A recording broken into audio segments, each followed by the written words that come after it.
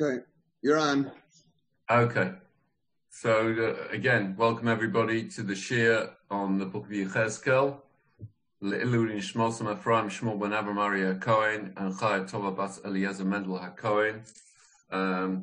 Last week, when we left off, we were just about to start, I believe, verse 16, chapter 1, verse 16.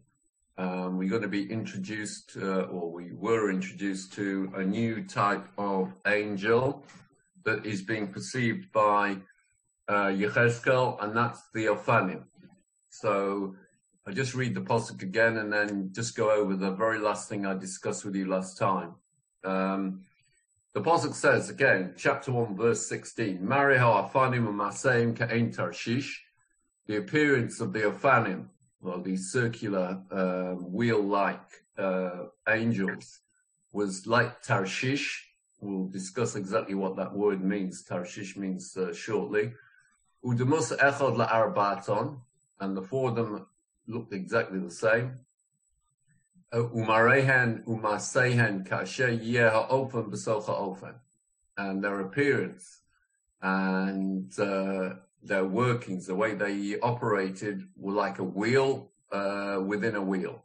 So it's a little bit not misleading, but a little bit complicated exactly what Yechezkel is describing here. So the first thing to do is just to outline exactly what these Ophanim are. So I'm going to tell you again, it's the very last thing I discussed with you last time, so I just want to mention it again, the opinion of the Rambam, exactly what these angels are. Again, I need to mute everybody. Mute everybody. Okay, everybody's muted. So the Rambam Maimonides says these angels represent the four elements, or the four physical elements of the world, which are the classical elements: earth, water, air, and fire. And he tells you 6 things about the Ophanim. Number 1, that they're connected with the Chayos and with the earth, so that they are partially spiritual beings and partially physical beings. The second thing he tells you is that they've got 4 faces, and there are 4 separate beings, similar to the Chayos. But in contrast to the Chayos, which stand independently, these Ophanim interpenetrate each other as though they were a wheel inside a wheel, which we will describe in greater detail shortly. That's the second thing. Number 3, as we'll see shortly, they're covered in eyes as in eyes in your head. Number 4 is they're not self-moving. They can't move independently unless they're triggered. In other words, they're set in motion by, which is the 5th thing he says, they're set in motion by the Chayos. In other words, it's the Chayos themselves that trigger the motion of the Ophanim. And they do this, we discussed before, the rounded feet of the Chayos are sitting or laying on top of the Ophanim. And the movement of the feet of the Chayos trigger the movements of the Ophanim. Again, something we'll discuss shortly. And the final thing that he says is the motion of these Ophanim, despite the fact that they appear to be wheels within wheels, their movement isn't circular. They don't move in a circular manner. They move in a rectilinear manner, one-dimensional, along straight lines, which is in direct proportion to the elements that they represent. The elements they represent are classical physical elements of earth, water, air, and fire, which also move in the classic manner of in linear motion, so to speak, physical linear motion. And finally, despite the fact that they represent only 4 elements, they can form or initiate an infinite number of combinations of actions. In other words, by combining each of the 4 elements in their behavior, in their activity, the activity that they were created for, they can initiate, despite only using these 4 elements, earth, water, air, and fire, they can initiate an infinite combination of actions and interactions with the physical world. So that is the way the Rambam understands it. Now, there's obviously a lot more to it than that. We have to first distinguish between the Ofanim and the Chayos. In terms of where they stand, it's quite clear from the vision of Yechezkel that the Chayos are above the Ofanim, that the Ofanim sit at or stand at the feet of the Chayos. So the Malbim gives us a little bit of an insight into the difference between, from a human perspective, the difference between the Ofanim and the Chayos in terms of their makeup. So he says like this: the Mara Ofanim, the Pasuk describes Mara HaOfanim, the appearance of the Ofanim. He says, "But Ofanim lo hiski loshon dumus." When it came to the Chayos were described as dumus. They had some type of appearance in form. There's Ofanim lo hiski loshon dumus. But when it comes to the Ofanim, Yechezkel doesn't use the word dumus, Kamoshe hiske b'chayos, like he does with the Chayos. Uvameshel amala mehen, and whatever else is above the Ofanim. Ki hachayos einom gashem. The reality is that the Chayos themselves do not have a physical identity, a real physical identity. V'lo yira b'mara einov rak shekein nidmalo b'chizyona. The Chayos only have a physical appearance in a prophetic vision.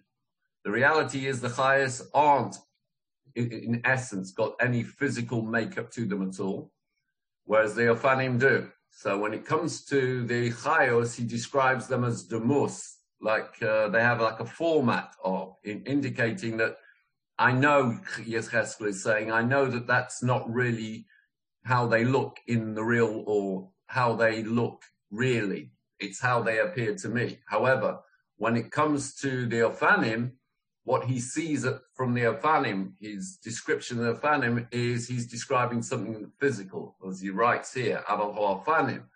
These wheel-based or circular angels, Heim Gashmiyim, they are actually physical beings, Musogim B'mara Ha'ayin. They've got a real physical makeup, and that is available to the eye, that an eye can physically see. So his vision of the Chayos is a prophetic mock-up of what they appear to be to a human being. Whereas the Ofanim, he's actually seeing what they actually look like. Lo b'demus koach hamadam levado. They're not just the appearance of being physical like the Chayos. He's actually seeing they are physical. V'chein ma'asehen. And the same is with the activities for which they were created. Ke'ein tarshish. The v'chein ma'asehen. Their activities are also involving the physical world. And what do they look like? Heim ke'ein tarshish shahoya even tova shemara kamara techeles. He says, if you want to know what Yechezkel is describing when he uses the word Tarshish, they had the appearance of Tarshish.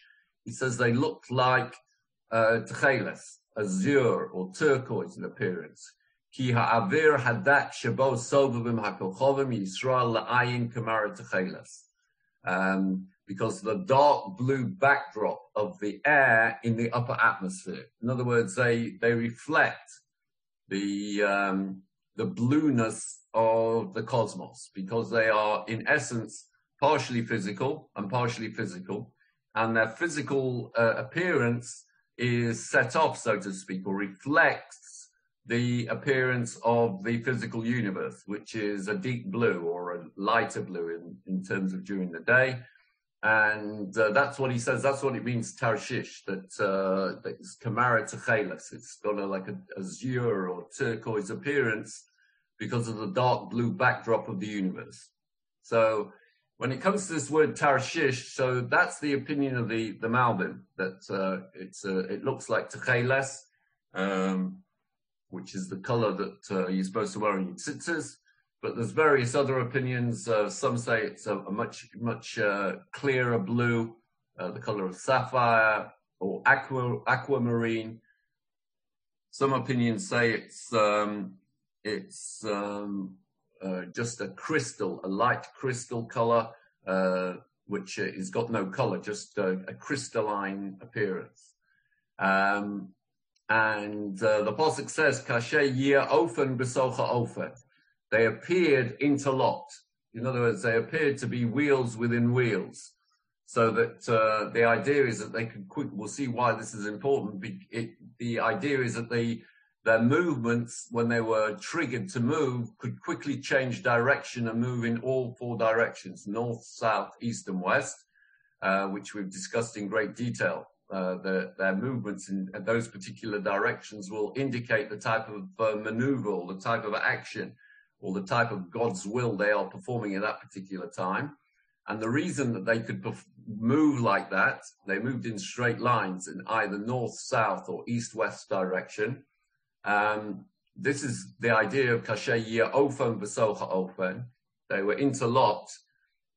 This is because two of the ofanim faced north-south, and the other two ofanim crisscrossed them and faced east-west, and they were interlocked with each other, so that without any turns, like the chayas, they could change direction while still interlocked with each other. So you got like an appearance of like a cross, and it's the cross is like a T-junction. So you got one ofan at the north end, one ofan at the south, one at the east, and one at the west, and they moved in straight lines. And when the north-south wanted to move in one direction, they'd either move north-south, and when the east-west duo of ofanim wanted to move east-west, they'd move east. The whole thing would move east or west, dependent on the type of action or the type of will that they were willed to do.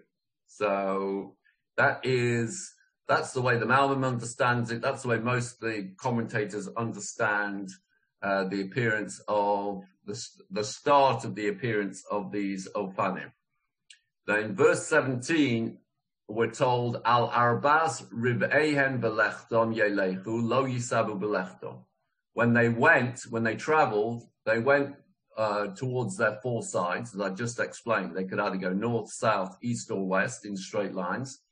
And lo yisabu belechton, they didn't turn when they went. Again, this is obvious because they got four ofanim interlocked with each other, all of them facing in all four directions.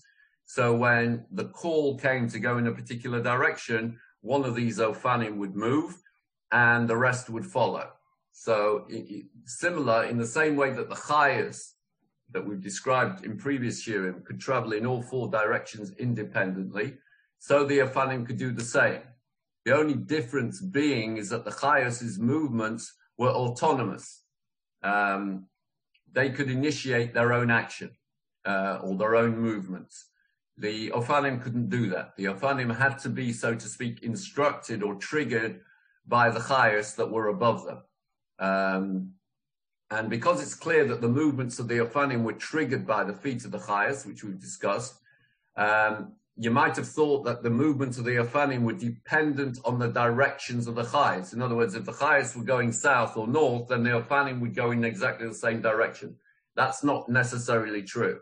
Yecheskel is telling you that the ofanim could also move independently in a different direction to the chayas once their movement was triggered by the chayas. So you could have the chayas triggering the ofanim, the chayas moving in one direction, but the ofanim moving in a completely different direction. And the reason for this would be that the performance of action that the chayas did was completely different than, or the performance of God's will that was entrusted to the chayas was completely different than the performance of God's will or wills that was entrusted to the ofanim. They had completely and utterly separate types of jobs. They operated in different environments. As I said, the chayas were strictly spiritual beings, although they could appear in the physical world. But the ofanim were, so to speak, their activities were solely limited to the physical world. And as if to sort of bring this into the context of what types of jobs that they were involved in.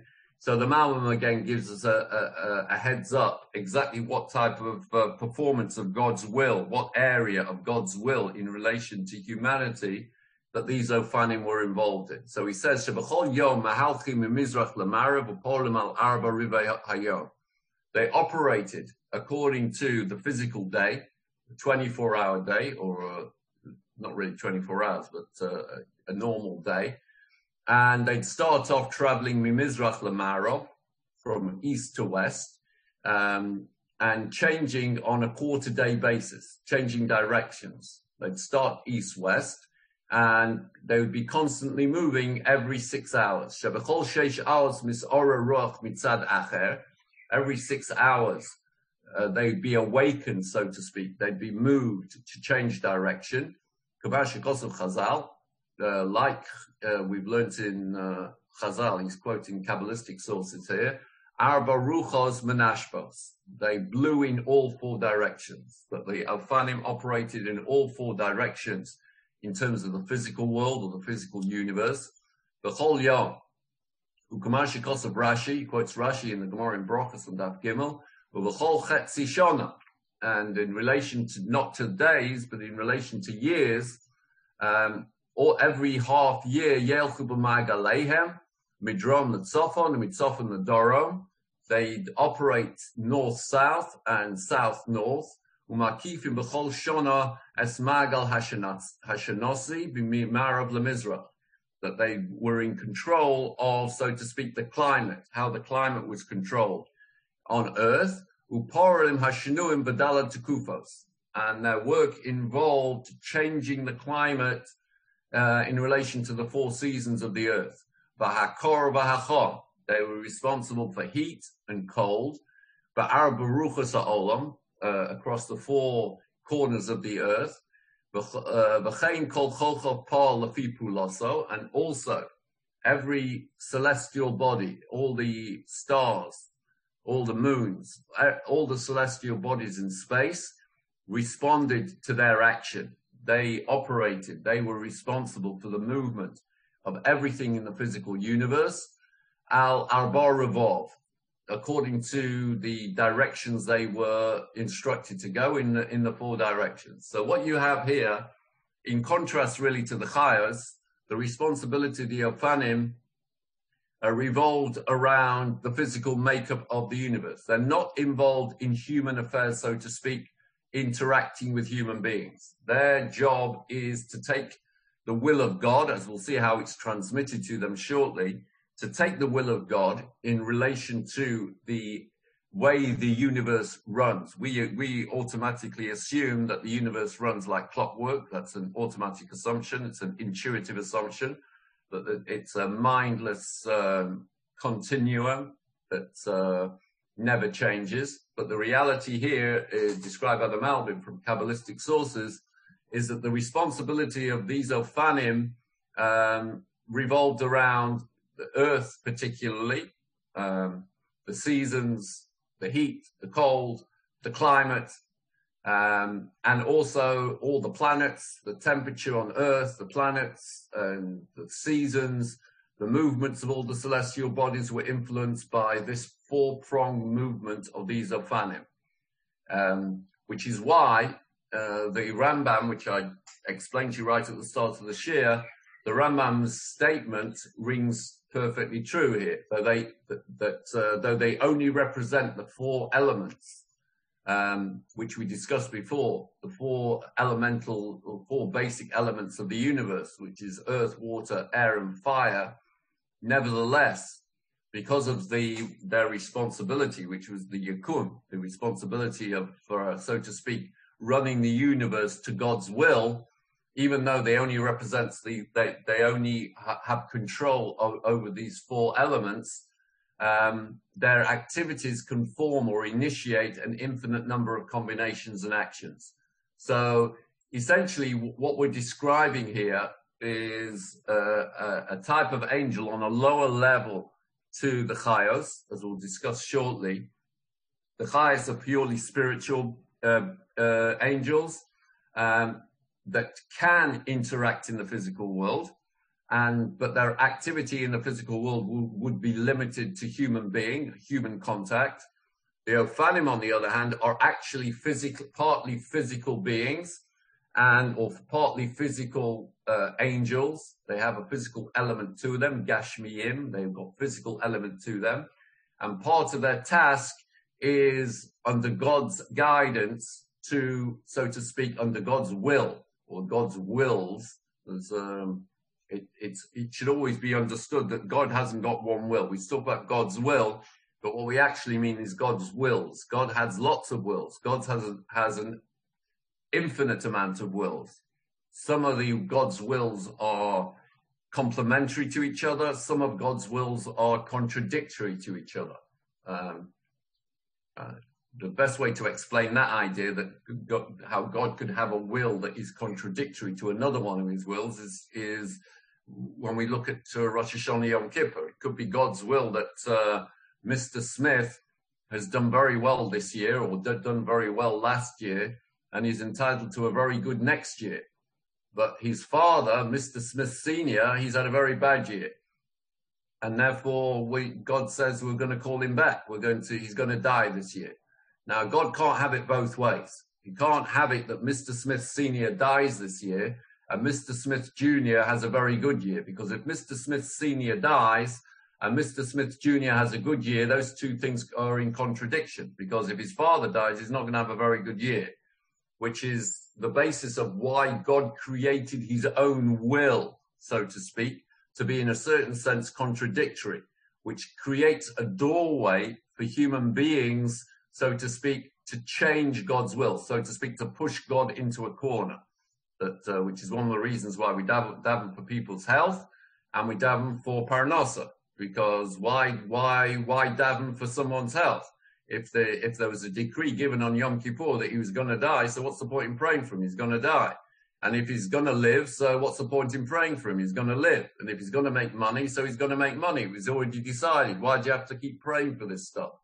The answer is that you can, so to speak, push God into a corner, because God has created a situation where he has built in to his own essence, so to speak, contradictory wills, which human beings have got the ability to exploit, for want of a better word. So there are almost an infinite amount of God's wills, all going on at the same time. One of the wills of God is the way the universe should run. That is in the hands of these Ophanim, which are partially physical creatures. That is the start of it. And that's about as much as I can tell you in description. In Masa, how it works, so I can give you a bit more information after we've learned the next passage. So in verse 18, Yechezkel describes a little bit more detail about the physical appearance of the Ophanim. He's already told us that they sit underneath the chayos, that they've got the appearance of being circular, and that they're interlocked so that they appear to be wheels within wheels. And we've gleaned from that they're partially physical creatures, and their area of responsibility is the physical universe. Now, Yechezkel gives us a little bit more of an insight into what he's seeing, and will describe exactly what it means. So in verse 18, he says, V'gabehen, they had, so to speak, a gab. They sort of had a back to them, or a body to them, like a physical body to them with a back. V'gova lahem, and they were also extremely big. They were very, very, very big. V'yira lahem, and they were frightening. V'gabosa malose naim, and their sides, or their eyebrows. It's not clear exactly what the word gabosa means. Could be their backs, or their eyes, or their eyebrows, or their faces, or it's not clear. But what is clear, milese naim, they were full of eyes, soviv, all around la'arvatan, all around, in all four directions that you could perceive. These Ophanim, there were eyes everywhere. Millions, billions, trillions of eyes all staring down. So again, what he's telling you here is they had some physical format to them. He's not telling you exactly what they look like. Like he describes the Chayas as human beings, or built like human beings, that they had legs, that they had hands, that they had heads.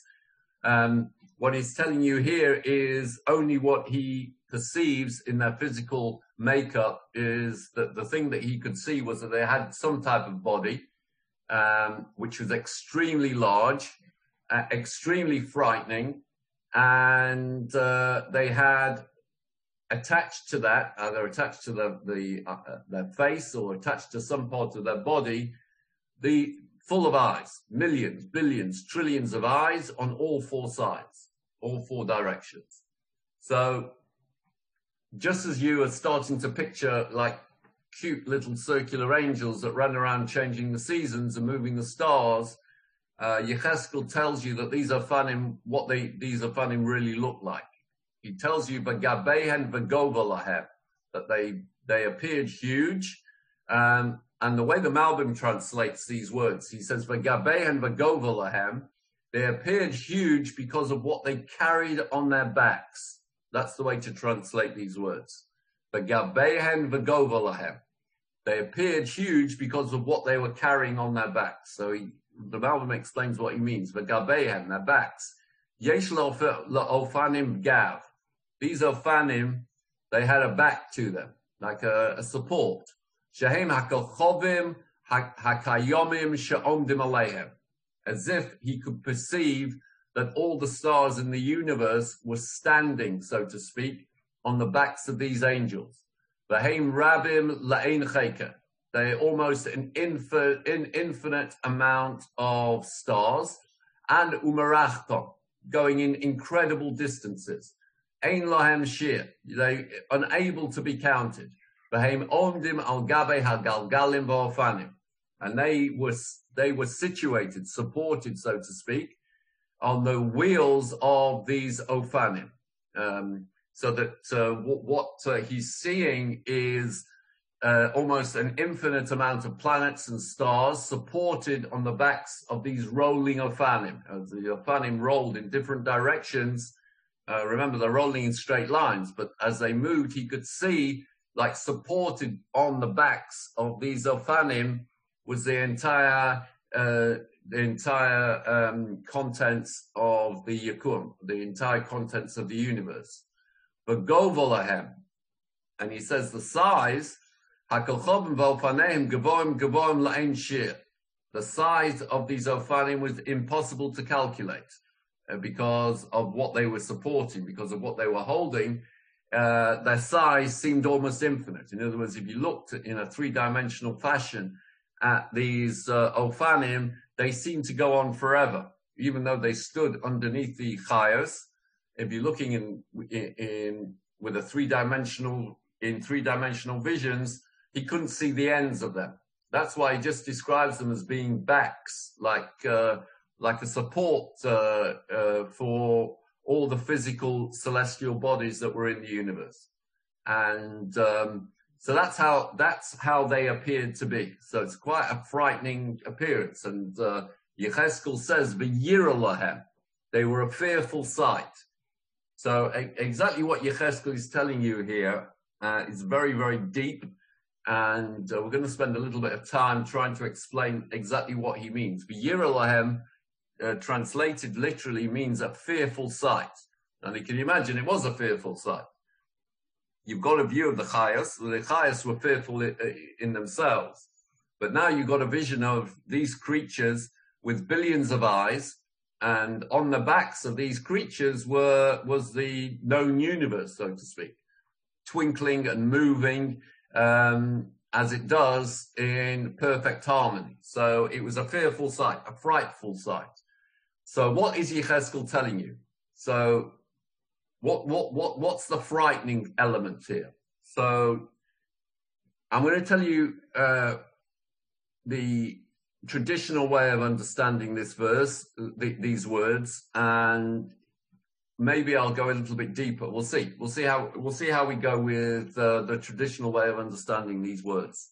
So Yechezkel is telling you two complementary ideas here. Number one is that the Ophanim were an awesome and frightening sight. This is a simple understanding. You could see a huge protruding body with a wheelbase to it and covered in an almost infinite number of staring eyes and supporting the known universe, and it was a terrifying sight. That's a simple way of understanding these words. The second way of understanding these words, V'yirah lahem, that the Ophanim were in awe, were in fear. V'yirah lahem, that they were in fear. What were they in fear of? Or what were they in awe of? They were there in standing or sitting, whichever way you want to understand how they were positioned, standing or sitting, but they were sitting or standing v'yirah lahem. They were in awe. They were in awe of God who was above them. So these two ideas that either v'yirah lahem, that from Yechezkel's perspective, it was a frightening sight, or v'yirah lahem, that Yechezkel noticed that they stood in awe of God. These two ideas are complementary. And the question is, how do we understand these two ideas to be complementary? How could it be that on the one hand, Yechezkel's viewing them and he's frightened by what he's seeing, or he's in awe of what he's seeing, and on the other hand, it's the Ophanim themselves that are in awe, that they are standing or sitting and they are in awe of God. It would appear to be either one or the other, right? So it seems to be you can't have both. But in fact, these two ideas are actually complementary. And I'll explain to you how this works. Going back to the story of creation and the story of Adam, Chava, Cain, and Hevel. So we all know the story that Adam and Chava got thrown out of the garden.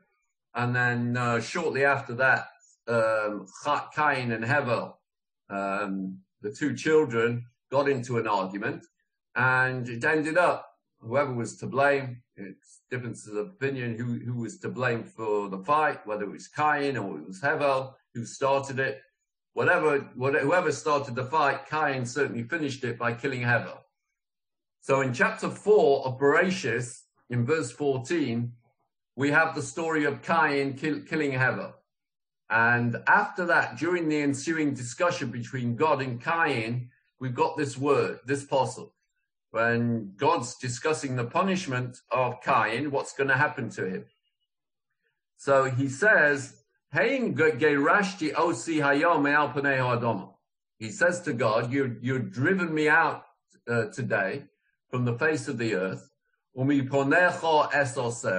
and I'll be hidden from before you. In other words, you're not going to God's going to pay no attention to anymore.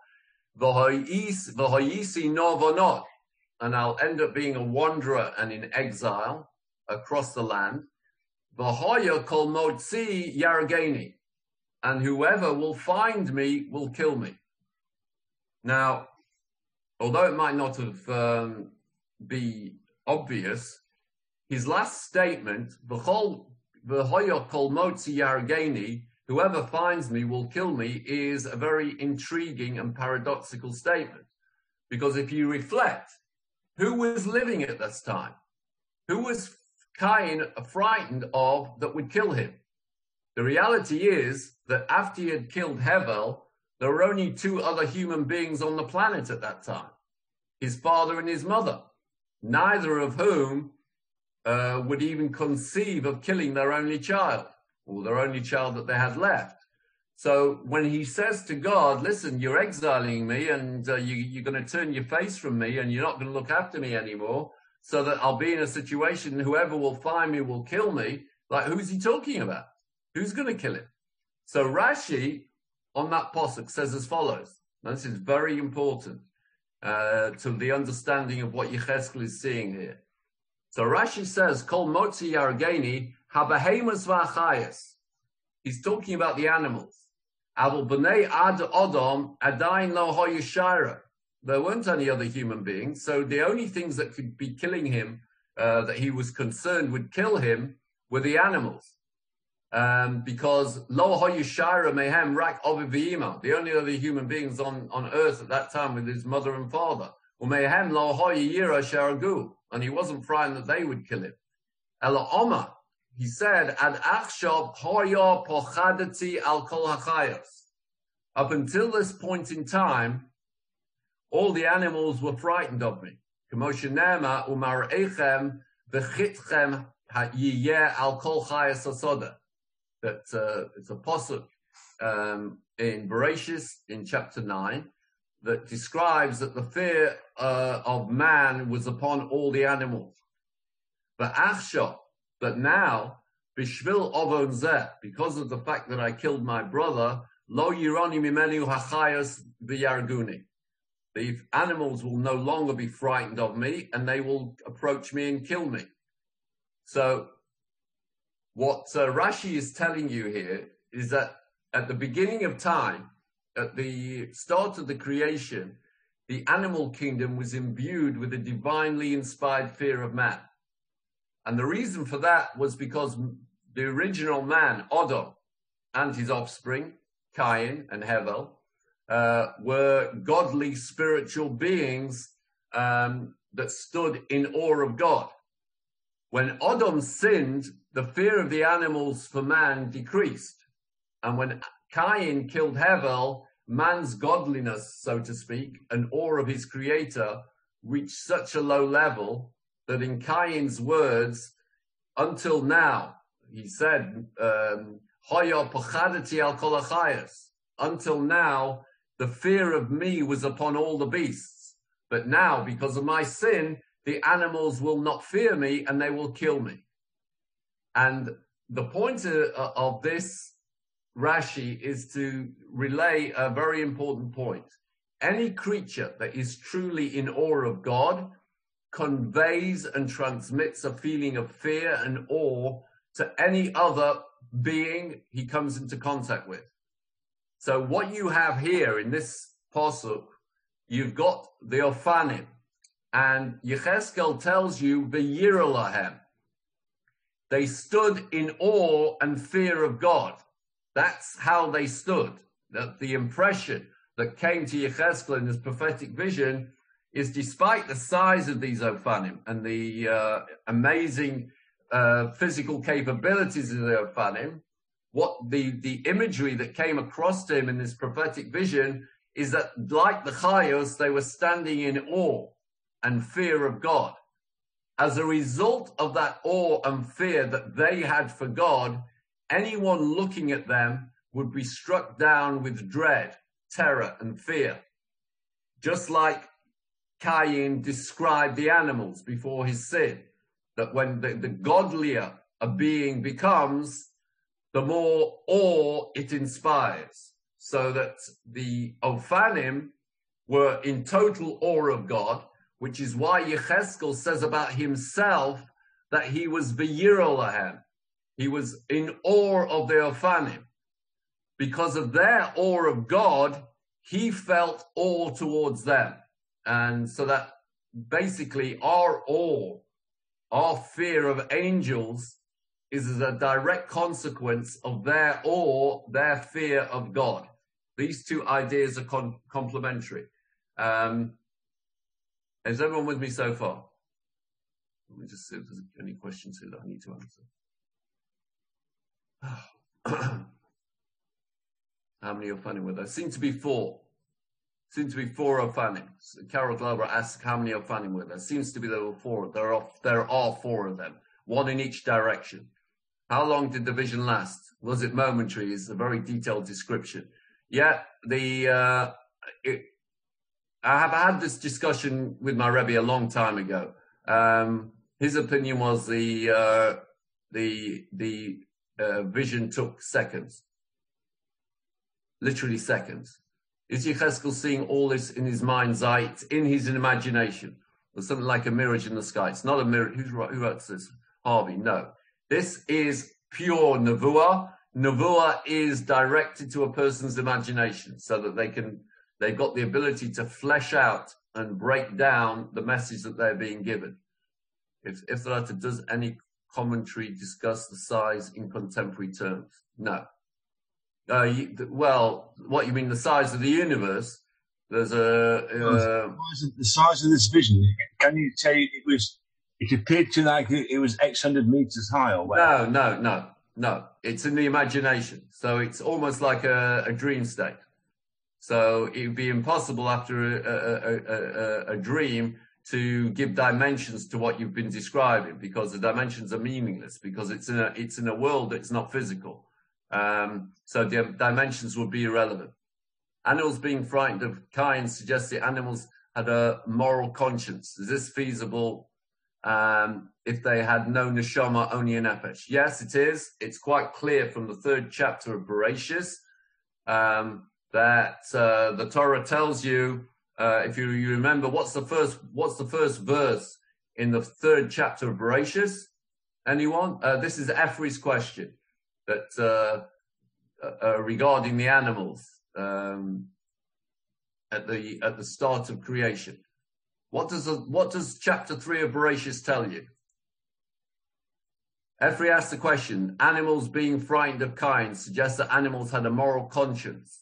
Is that feasible if they had no neshama and only a nefesh, only an animal nefesh?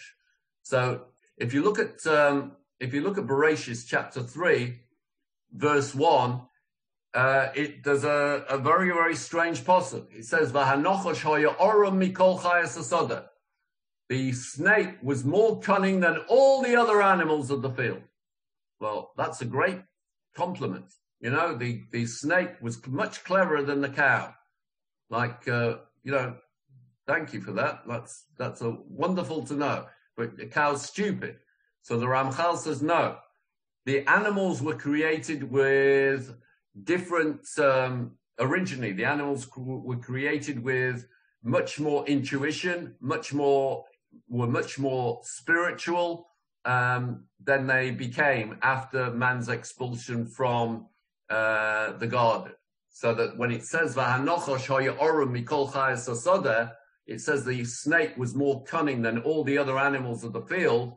It's indicative of the fact that the animals at the time of the creation, the animals in the Garden of Eden that were in the Garden of Eden, were on a much higher intellectual and spiritual level than animals we perceive today in the world after the expulsion. So yes, it is possible to conceive that the animals at the time of creation, or at some point during the time of 6 days of creation, had some sort of moral compass and had some sort of type of spiritual. Remember, these were the very first creatures that were handmade by God. They're not copies. So yes, it is possible. Yes, is the answer to that question. So is everybody with me so far? Well, I'm going to go a lot deeper into this now.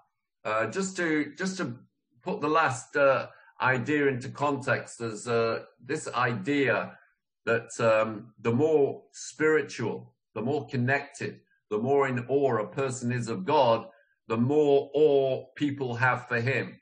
There's a famous story about the Vilna Gaon. The Vilna Gaon had the minhag to wear his tallis and tefillin all day. One time, this is a story that's told in all the books about the Vilna Gaon. He was summoned to a Christian court on a trumped-up charge. As he was about to be sentenced, the Gaon pulled back his tallis to reveal to the judge his tefillin shel rosh. As he did so, the judge recoiled in fear and directed the officers to remove the Vilna Gaon from the court immediately and release him. The Gaon's own awe of his creator was so great that when he chose, he could generate and emanate fear in others. That is this idea brought out here, that because of the obvious awe that these Ophanim had for their own creator, that created an awesomeness that is reported by Yechezkel, that he felt awe, fear of these Ophanim. So just to move on with the end of the posuk, he describes them as having a myriad of eyes. Malos einayim soviv la'arbato. The Ofanim had almost an immeasurable, maybe infinite amount of eyes. Soviv la'arbaton, in all four directions. Indicative of this idea that they're supporting the universe, and the twinkle of the stars was supported by them. The whole Yukum, the whole of creation, the whole of the physical creation was their responsibility, but they were also covered in eyes. Now, the Ofanim, as the Malbim indicated earlier on, are the directors of the movements in the heavens, the seasons, the stars, the constellations, everything that runs the physical universe. So now the Malbim adds some musa to this idea, with this idea of the eyes. What are these eyes? So he says, "V'gabosu maleis einayim," that they were full of eyes. Be'eres agav shu mole kochovim kayomim ein mispo. We've already discussed that they supported almost an infinite amount of stars. V'shamushios rabos hamairos ka'inayim b'mercha ein sof b'kol tzad l'tzad. In addition to that, it appeared that they had eyes looking in every single direction. And just as all the myriad of celestial objects that they were in control of project light, so there were shining eyes from every side. And we know, just as we know that stars can influence what goes on below, we know that the ideas of astrology have some basis in Judaism as well. If you look at the end of the Gemara in Shabbos, it talks about whether Jews yesh lahem mazel or ein lahem mazel, whether that we're influenced by the stars.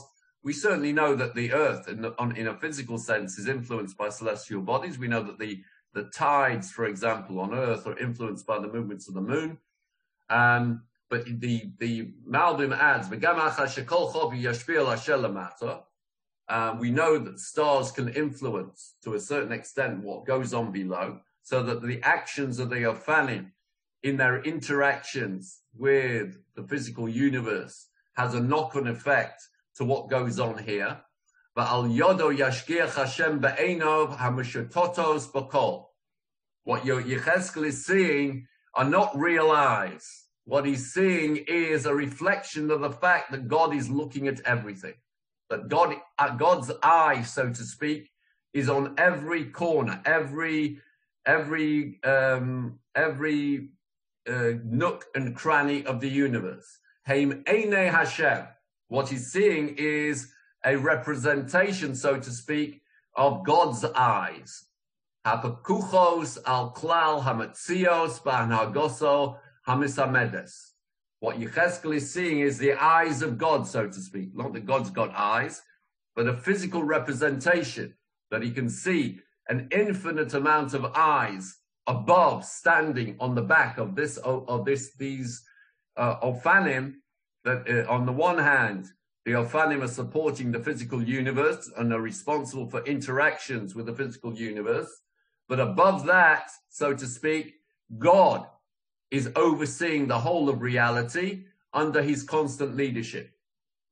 That everything that happens, so to speak, everything that happens in the physical universe, God's got an eye on that. That each action that is performed by the Ofanim, each action that's performed by every human being, every action in the universe, God observes it. And this goes back to something that we discuss in Pirkei Avos when we say Pirkei Avos, that, beware. The one things to beware of in life is that everything you say is recorded. Everything you do is videoed, and everything that goes on in the physical world is, it's all recorded. It's all videotaped with, Dolby surround sound, and it'll all be played back to you at a later date. This is the idea that God is, so to speak, he's got his eye on everything that goes on in the physical universe. Mark May. Concept Chayas, spiritual realm, and Ofanim deal with the physical realm. Is that correct? Yes. The Chayas so to speak, we'll see shortly, the Chayas are not limited to the spiritual world because they can make an appearance in the physical world, but they are spiritual creatures. Their makeup is purely spiritual, whereas the Chayas are a cross. They're a cross between physical and spiritual. One of their tasks, as we'll see shortly, maybe not in this year, but in the next year, we'll see that the way that there's a hierarchy here. What Yechezkel is starting to project is a hierarchy, that there's God, so to speak, at the top, and below him are certain types of angels, like the Chayas, that are purely spiritual. Below the Chayas, you have the Ophanim that are partly spiritual and partly physical. And below them, you have the physical world, which is totally physical. Now, I'm just giving you a very superficial view. As we go through the next few psukim, that superficial view will become, I'll add more definition to that view or to that picture. There's a lot of intervening stages. It in essence is going to be able to describe how God's spirituality, God, so to speak, is a purely spiritual being, how God transmits his will, which is a spiritual will, so that it is represented in the physical world. How is it that we say in Kedusha, Malo chol haaretz kavoda, that the world is full of God's kavod, so to speak. The world is full of God's essence. God's essence is totally spiritual. We live in a physical world. How is it that Malo chol haaretz kavoda, that our physical world can contain God's spiritual essence? And the way it works is that God's will, so to speak, passes down from a purely spiritual realm, which is the world of Atzilut, which is God's realm, which is purely spiritual, down through the other worlds, which progressively become more physical, to the world of Bria, to the world of Yetzirah. The world of Bria is the world of creation. The world of Yetzirah is the world of formation, and down into the world of Asiya, which is the physical world. As God's will is projected down from its source in God's realm into the lower realms, it progressively gets diluted in terms of its spirituality and in terms of its complexity. So that for a human being to actually understand what God's will is in God's terms would be impossible. So what God does, so to speak, is transmit his will through a succession of filters, so that each filter changes the dynamic of the will, so that it starts off as a purely spiritual creation or a spiritual endeavor that is beyond human comprehension. It gets filtered down progressively through different worlds and through different sets of spiritual beings till it is put into a format that a human being can understand, very often with great difficulty, but into a format where a human being can understand it. We'll deal with that. We'll deal with that issue. Cherna is still bothered. I'll deal with this in a second. What Cherna is still bothered with. So again, what I'm going to describe to you in the next few verses is this idea that one of the jobs are there's a hierarchy going on here. There's a hierarchy of worlds. The hierarchy of worlds is designed so that God's will, which originates in God's essence, which is infinite and completely spiritual and completely devoid of a human being's ability to understand it, it gets passed through various filters down a hierarchy so that when it reaches the physical world, in this case, we're discussing via the Ophanim or even via the Chayos, it becomes readily understandable to human beings. And I've only explained it in a superficial manner, but in verses 19 and 20, which we're going to do next week, it'll become a lot more clear. So I just want to answer this question. This is an important question here that's raised by Cherny. She writes, I'm still bothered how does a person, even a novice, see or understand all this in seconds? What you have to understand is this, that the difference between the physical world and the spiritual world is the spiritual world, time is of no value. It's got no essence. It's got no essence to it. When we describe the creation of the world, I'm just going to let you into something here that's really going really beyond a remit here.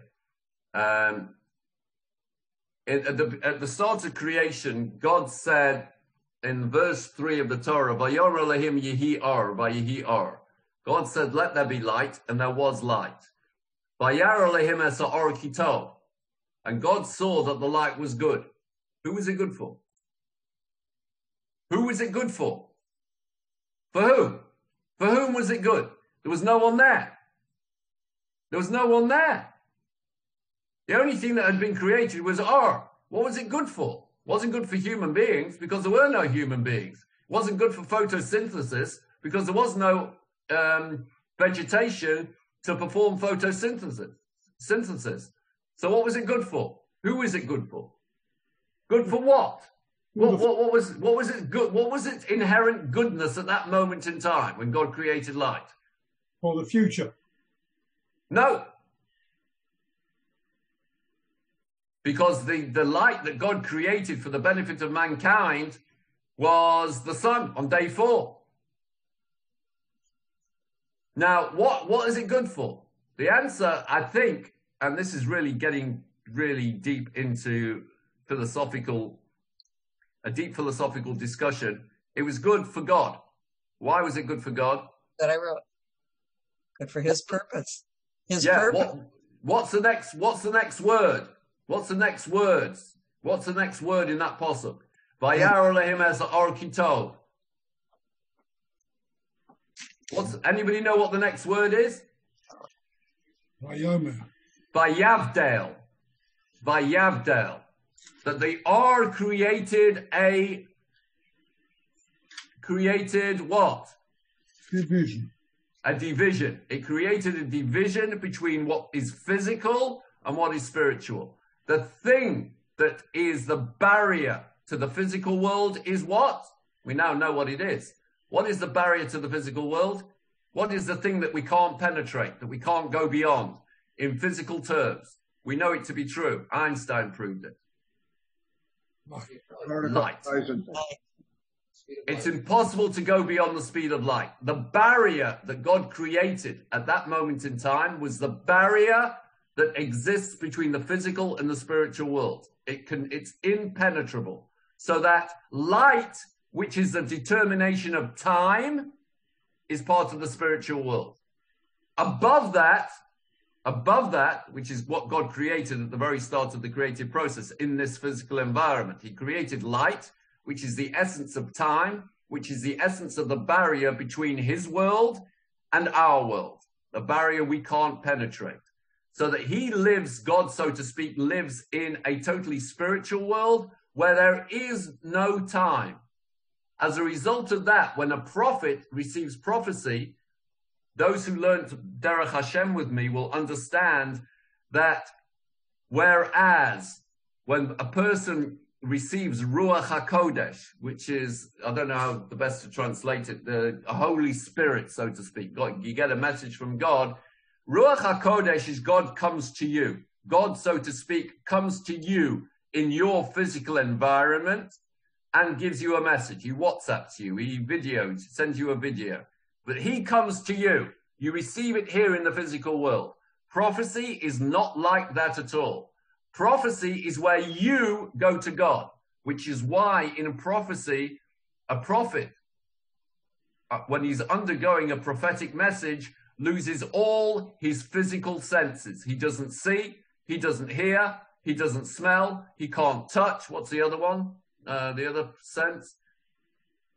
Smell, hear, see, touch. What? Taste. Eat. Or taste. They're all gone. All the senses that make a person into a physical being are completely and utterly stopped. The only thing that is working is the neshama, and the part of the neshama that's working is the imagination. It's that part of the neshama that goes into God's realm. As a result of that, where the source of the nevuah into the prophet, the source of the prophecy into the prophet, takes place in a world where there is no time. So that the message received by the prophet could be, in physical terms, 10 hours long. But in terms of where it's coming from and its designation of what it is, it's a purely it's a purely spiritual message as a result of where it's coming from the source of where it's coming from, which is in a totally spiritual place. Therefore, it is absolutely timeless. Therefore, there is no reason to presume in any way, shape, or form that the essence of a prophecy will take any more than a split second. Similarly, it's been proven, as I think it's been proven. I've read quite a few papers on this, that although it appears when you're in a dream state that the dream itself is taking hours, maybe even days to take place, to the events in the dream might take place over a period of hours, days, even months. Nevertheless, the reality is that the dream itself actually takes matters of seconds. All the information is from the subconscious is plowed into the imagination or into the area of the brain where it goes into.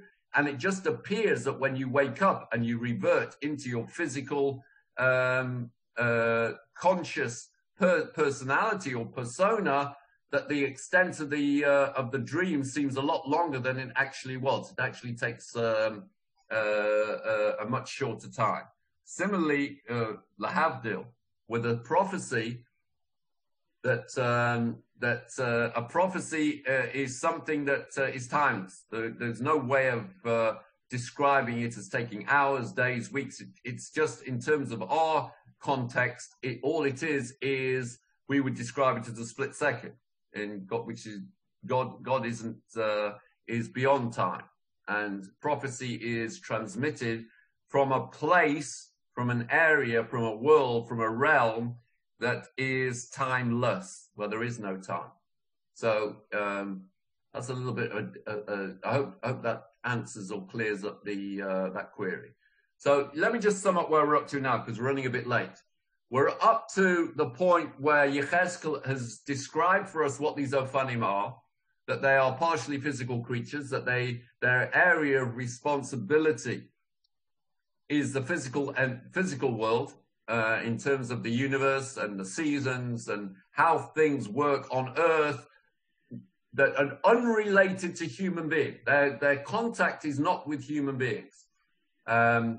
They are partially physical beings. They operate on a specific schedule designed by God.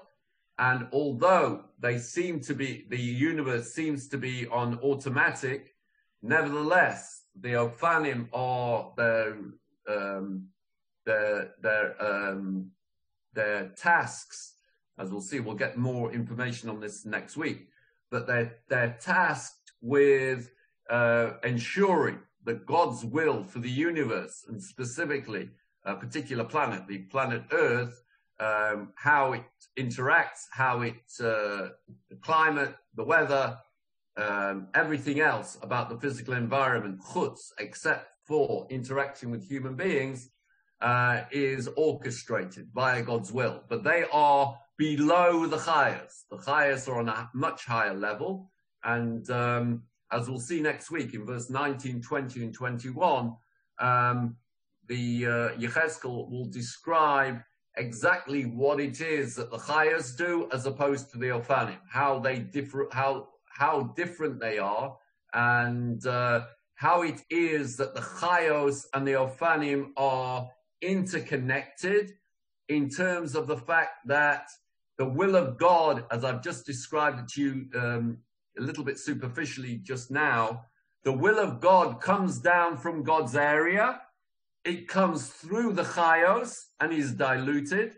And then from the Chayos, it goes into the Ophanim. Again, that is something that we will be discussing next week. So if there's any more, I know today was a little bit difficult. There's a lot of things, mystical things, and unfortunately, that's just the nature of the beast. If anybody's got any questions, now's the time. I have a quick question, Harry, about thinking back to the Ramchal and the way he described the four worlds. If we start at the bottom, let's say the physical world, and then the next world he described as the world of the angels. And then the third world was the throne where God sort of sits or bends down to be in view our world. But also in that world, the Ramchal explained, were other spiritual beings. Yes. I don't know, somehow I'm picturing the Ophanim being part of that world. No, the Ophanim are in the Olam HaYetzirah. Right. What you've got, and I'll describe it again next week, is what you've got the Olam Atzilus, which is God's realm completely. The only occupant of the top world is God. Nothing else exists in there. Below that is the world of Bria. The world of Bria, the world of creation. There are certain angels in there. I can't even say one of their names. I can say it. One is Metatron. Also, the Shadim are in there. No, the Shadim are partly physical and partly spiritual. The Gemara in Chagi is very clear. The Shadim are partly physical and partly spiritual. They're also in the realm of Yetzirah. So you have the realm of Bria, which is directly below God's. We'll do this next week. We're going to discuss this next week. And we'll discuss the Ramchal's approach. But you got the world of Bria, which we'll discuss next week. And below that, you got the world of Yetzirah, and the Chayos, so to speak, transcend the world of Yetzirah and the world of Bria. But the Ophanim are strictly in the world of Yetzirah, which is the third world down, which is the world directly above ours, which is, Yetzirah means formation. In other words, it's a transformatory world. It's a world of partly physical and partly spiritual. And our job is to line up these worlds by certain actions and behaviors. Which we'll discuss next week. Because as we'll see next week, Yechezkel seems to repeat himself. And then we'll see that he's not actually repeating himself. He's describing two sides of the same coin in different ways. He's describing the world as it appears from God downwards, and the creation as it appears from God's perspective from the top down, and the world as it appears from the human beings from the ground up. So that's what we're going to deal with next week. So yes, any other. Harry, may I just ask, if the message to the prophet comes the way you said, through the Chayot the Ophanim? No, I didn't say the message to the prophet comes from the Chayot the Ophanim. The message to the prophet comes directly from God. Ah, okay. The Chayos and Ophanim can deal with humanity or deal with the physical world as per the will of God. Actual prophecy comes directly from God. So the two-way, so we are directly with God. Okay, fine. Anything else? Thanks, Harry. Harry. Gila, just one. Gila's right. Gila, Bria, Yetzirah, Chayos, transcend Bria and Yetzirah, and the offering and the Ophanim are in the Yetzirah. Did I get it right? Yes, almost. Tomorrow, next week I'll put it all into perspective. We'll get it all in absolute perspective when we do the next psukim. 19, 20, and 21 are I think, the key psukim here in this chapter, because they give you so to speak, a bird's eye view of